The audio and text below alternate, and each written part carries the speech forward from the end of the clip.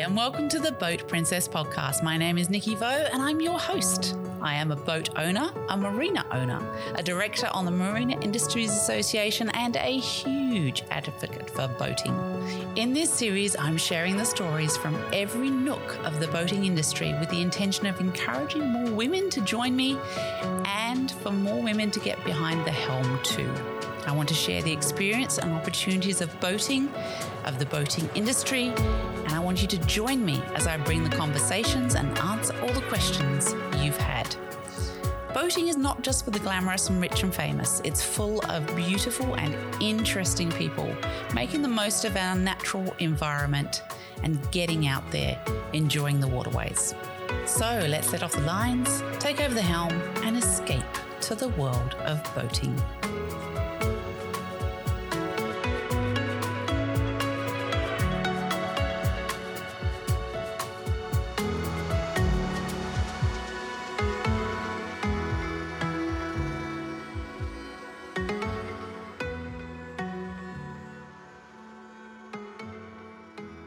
Yes, I know we've kept you in suspense, but today we're releasing our third and final episode talking to Kay Cotty. And this incredible, wonderful, brave woman, even she suffers with imposter syndrome. We go into some details of the legacies that she's created in her career, and it's just a lovely, calm, wonderful chat with my friend Kay. I hope you enjoy it. And the Maritime Museum Board, I was so nervous. What am I doing here? I'm sitting here with heads of industry and professors of history and all these amazing people. And I thought, what am I doing here? You know? And so I didn't say much for the first bit. Peter Doyle was chair. If you remember Peter Doyle of the... As in the chef? No, not that one, another one. Yeah, Peter Doyle Senior, as in Watson's Bay Fish and Chips. Doyle's. Yeah, Doyle's restaurants. Yeah, that was Peter Doyle Senior.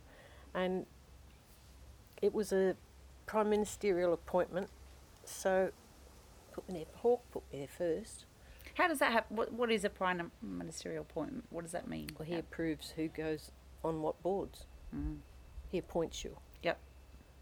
So I was invited to go on the board. Yep. And then I got used to the people. They're all just people. Mm. And so you got over your, what do we call that when we're imposter syndrome? Is that what it's called? That's what it's called. When you, well, when you think you shouldn't be there, yes, and you are there, it's imposter syndrome. Oh. Mm. Well, I loved that, and I was on a subcommittee of the fleet, so I used to rock over to where the boats used to be repaired and things, and I guess I could talk the language to the guys. Mm. And then in the boardroom, I found it quite fascinating that there's a lot of political, as you can imagine. The National Maritime Museum was being built in Darling Harbour at that time, and it was and is still the only national institution that's not in Canberra. Oh, okay. Yeah. So you couldn't have Maritime Museum in Canberra. Mm. So that was fascinating. And then Peter Doyle was stepping down as chair, and I think I got reappointed by Keating at one stage, and then I got appointed by Howard, and I became fairly outspoken because when the museum was built, it was built to house, well, it was built to house Australia too, but it was also, it wasn't, it didn't have enough room for the conservation and the administration. And they were renting space up the road, half a building or something they were renting for the conservation and administration. Well, they decided to build the casino right near where they were renting. So all the rents were going to go through the roof. And when I spoke to the government about it, they said, well, go and rent somewhere. You have to go somewhere cheaper, out at Parramatta or somewhere. And I said, well, that's just stupid. You can't split it up like that. I want to get Wharf 7. Well, the state government had owned Wharf 7. And so they started a campaign to get Wharf 7. And who was, Bob Carr was the Premier then. And they were going to sell it to the highest bidder for goodness knows how many million. And we didn't have the money. And we came up with a plan. If we got Wharf 7 for nothing or near nothing,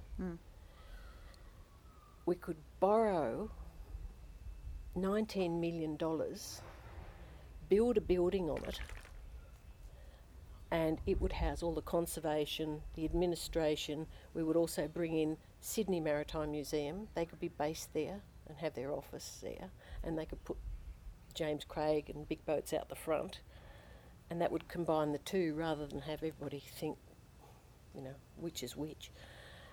And the top floor of this building was purely for rent. So that would pay off the loan in 10 years. And the staff at the museum were fantastic. I mean, we knocked this out. And the board were just absolutely hysterical. We had different board members, and they didn't know what it was like to be on a board with us, because it was pretty basic, you know. I had the naughty end of the table up the other end of the board table. Now, you know, behave yourself, kids, at the wrong end of the table, and things like that. I mean, there was no holes barred. and we went in there arguing one day, and we had 2 new board members. And we walked in there, and we were all going hammer and tongs. We hadn't sat down to start the meeting. And then we sat down, and the 2 new ones, I went, oh, better introduce them. And so we introduced the 2 new board members, and then we all went back at it, hammer and tongs. And we turned around, and they'd gone. The 2 of them. And they were sitting against the wall. The boardroom was sensational. It was fitted out like... they were going to bark now. Anyway, the boardroom was fitted out like the Cutty Sark's wardroom. And it was just fabulous. And we looked around for these 2, and then a hand came up from under the table. Is it safe? And everybody just fell about laughing, and they got up, and that was their introduction to the Maritime Museum Board. They just, and then we'd have proper meetings. But the thing I loved about it was everybody became so passionate. And there were different subcommittees for finance, audit, fleet, marketing, whatever. And I used to shuffle them round. So I'd pick someone who was really good at finance, like the guy that started the National Bank was on that time. So I'd pick him as chair of that committee, and then I'd pick someone who didn't know anything about finance and put them with them so they'd know. And then I'd pick someone who didn't know much about marketing with a marketing guru.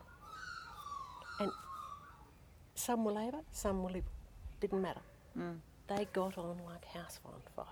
And if they had to miss a meeting, like they were overseas somewhere or other, they used to nearly cry. Or they'd change their trips so they'd come home so they didn't miss a meeting, because they were such fun and they were so passionate about what they were doing. Yeah. Anyway, we hadn't got Wharf 7 at this stage, and the department sent up the secretary of the department, which they said in on our board meetings. And this particular board meeting, this department guy said, I've got a message from Canberra, and they said, you're wasting too much time and too many resources on trying to get Wharf 7. We're telling you to leave it and go and rent somewhere. Goodness. And because I'm such a pig-headed cow, I just remember standing up. I actually stood up and leaned over at this guy, and I said, well, you can take a message back that I won't rest until and leave it until someone has moved into that building and they've got their neon sign on the roof. I sat down, and I didn't rest, and nor did the rest of the board and the staff. Yeah. And we got Wharf 7. Bob Carr decided to sell it to us for, I think, $4 million. Right. So, yeah, we couldn't get the $19 million because we had to have a guarantor to borrow the money. Yep. And we asked the Federal Finance Department to guarantee us, and we had it all out. The rent was going to pay off the loan completely in 10 years, and then we would have the rent to buy acquisitions or restore things, or it would have a private income, the museum would. And no institution, no government institution has ever borrowed money privately. Right. So they wouldn't do it. So I rang the finance minister. Anyway, the finance minister was John Fay, so I rang him. I was desperate. We had to do it in a hurry, otherwise Carr might change his mind. So, Because he wasn't a water sports fan, Carl, was he? oh well, he just wanted to get money, that's all, for the Wharf 7 and sell it off to private enterprise. So I rang John at home. I should have been a detective. I used to track down people's number like you wouldn't believe. No one was safe. Anyway, I rang John Fay at home, and he said, I'm just about to go out. And I said, look, I'm going to tell you a quick story. And I explained about we'd have to rent at Parramatta. We've got the opportunity to do this. We need to borrow $19 million. The rent is going to pay the loan off completely in 10 years, and then the museum will have this huge income from the rent of this waterfront top floor of a building towards its running costs. And he said, that sounds like a great idea. What's stopping you? And I said, your department. And he said, I'll fix that. So the next morning, we got the okay. We borrowed $19 million. The building was built. Sydney Maritime Museum is now part of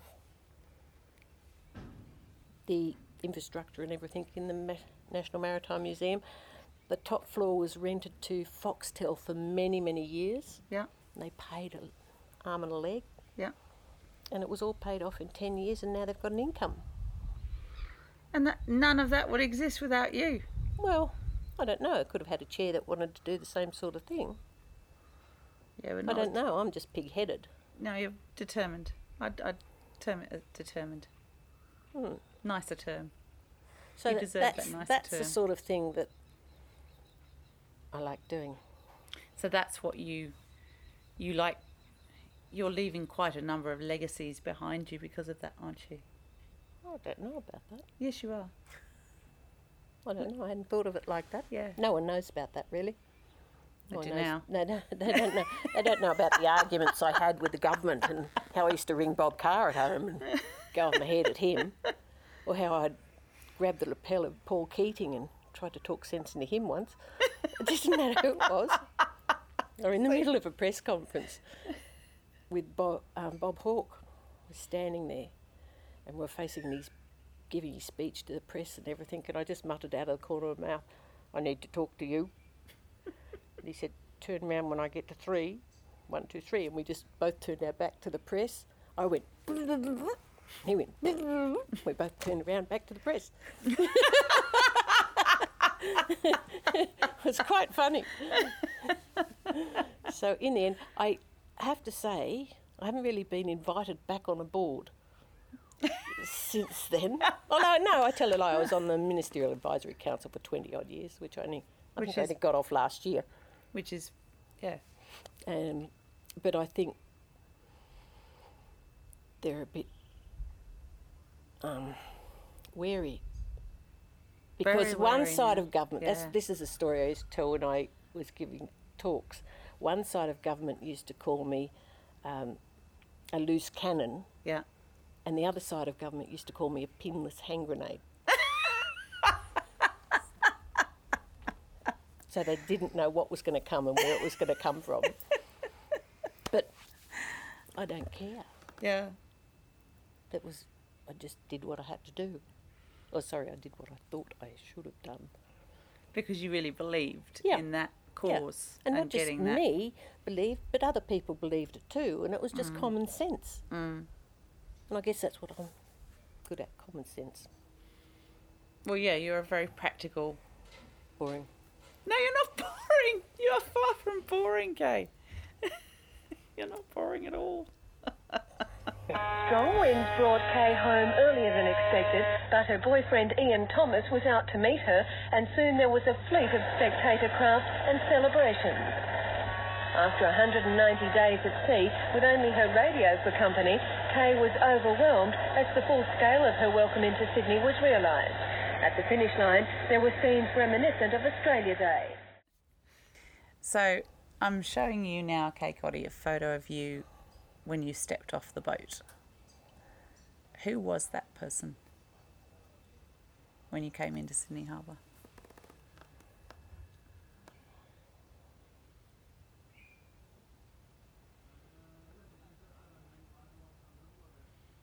This is quite emotional for you, isn't it? Yeah. I mean, you're gorgeous. You're still gorgeous. But... That was a person who didn't understand what was going on and just wanted to go back to sea. Wow. And yet, if you hadn't done that, you wouldn't have been able to achieve the legacies that you have with things like the National Maritime Museum. No, possibly not. Because I would have done something. You would have done something. I would have done something. But you would have... that recognition that you got at that time gave you the opportunity. But I didn't do it for the recognition. I know you didn't. But that's how life works. When you do something that's so incredible like that, the rest of the world recognises it and then gives you, respects you and says, can you help us with this or can you help us with that? Yeah, and I don't mind doing that. But the rest of the world sees someone that does that as someone not superhuman, but extraordinary. And I see myself as an ordinary person. I know. That's very practical and that would like to help people and do good things. I mean, I sound like Pollyanna. I mean, but that's just how I am. Yeah. I'm a doer and I like helping people. But don't get me wrong, I can get my back up and be as mean as all get out if someone does something that I don't think is right or is not right in the eyes of my friends or my family. Yes, because we all defend those that we love, right? Yeah. Yeah. And that's why I wanted to do this, because the rest of the world may see you as a very strong, out there sort of person, but in actual fact you are a very humble, very beautiful, very loving person. That's nice. Aren't you? And I wanted to make sure that got across in this conversation, because there is a bit of tall poppy syndrome in Australia.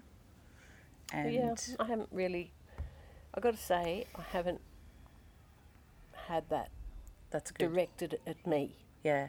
I've seen it directed at people, and I've seen other people that have done amazing things and more amazing than what I've done, and I've seen them change. And I always said, when I got back, I will not let this change me, basically, who I am.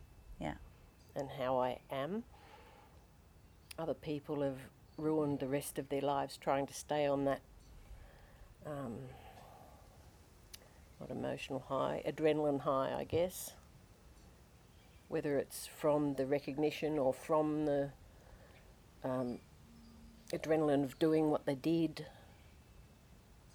Because I've met a lot of amazing people. Mm. And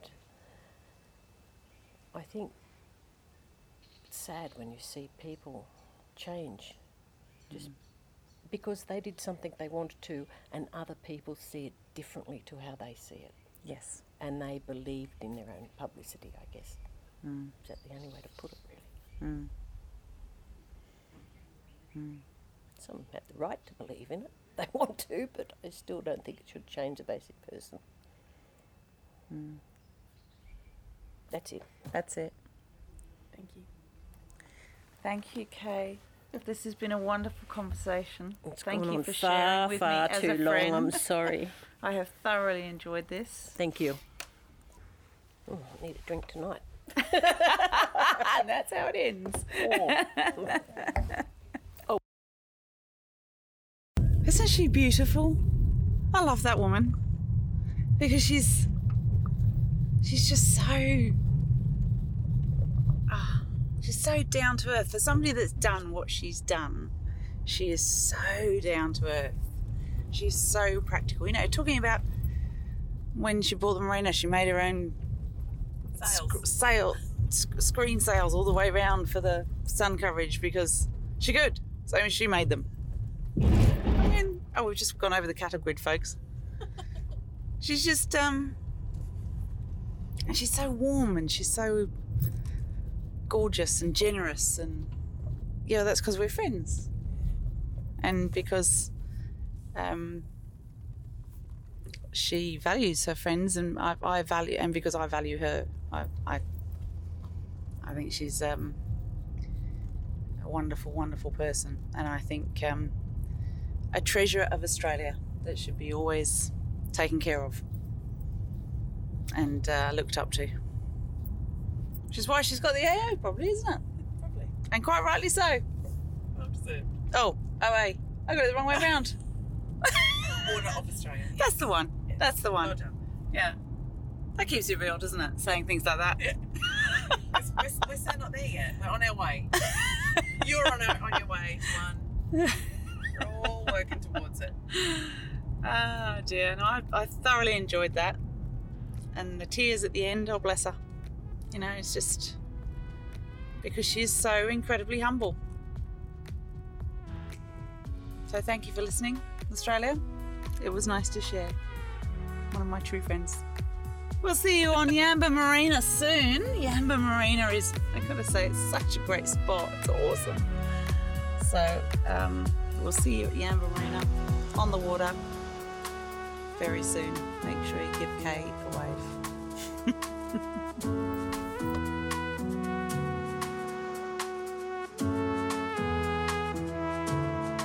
Take care, and we'll see you on the water soon.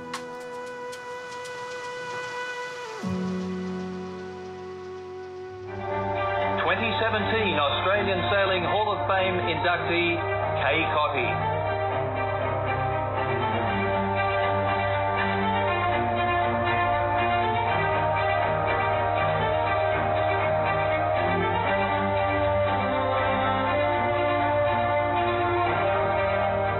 Kay Cotty inspired generations of female sailors when she became the first woman to sail unassisted, non-stop around the globe via both hemispheres in 1988. On November 29, 1987, 33-year-old Cotty set sail from Sydney towards New Zealand on the yacht Blackmore's First Lady, a Cavalier 37 she had largely built herself.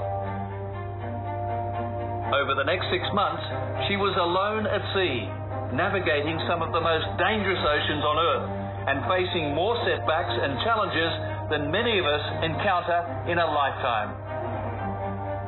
Her life flashed before her eyes on several occasions as she was washed overboard and narrowly avoided a tanker at sea.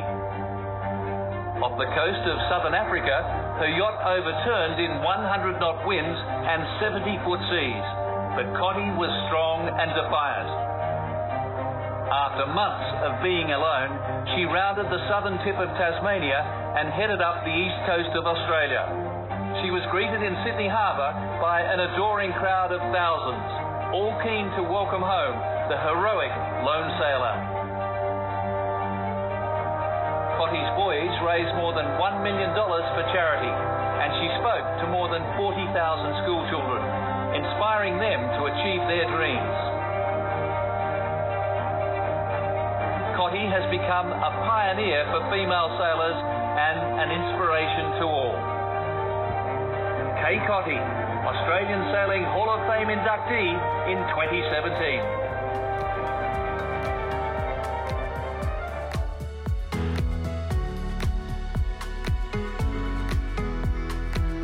Thank you so much for listening to another episode of the Boat Princess podcast. I hope you've enjoyed it. And if you'd like to know more about what I do and where I am, then you can follow me on Instagram at The Boat Princess. You can also sign up to my newsletter on my website, which is theboatprincess.com. And in doing so, you'll actually receive a code so that you can instantly enjoy complimentary from Ocean Magazine, their digital subscription until January 2022. That magazine is absolutely fantastic, beautifully put together, so much information about new boat models coming out, luxury lifestyle items and what's going around all over the world in the boating industry. So just go to my site at www.theboatprincess.com, sign up for my newsletter, and you'll receive that gift from myself and Ocean Magazine. Take care of yourselves, everyone, and hopefully we'll see you on the water soon.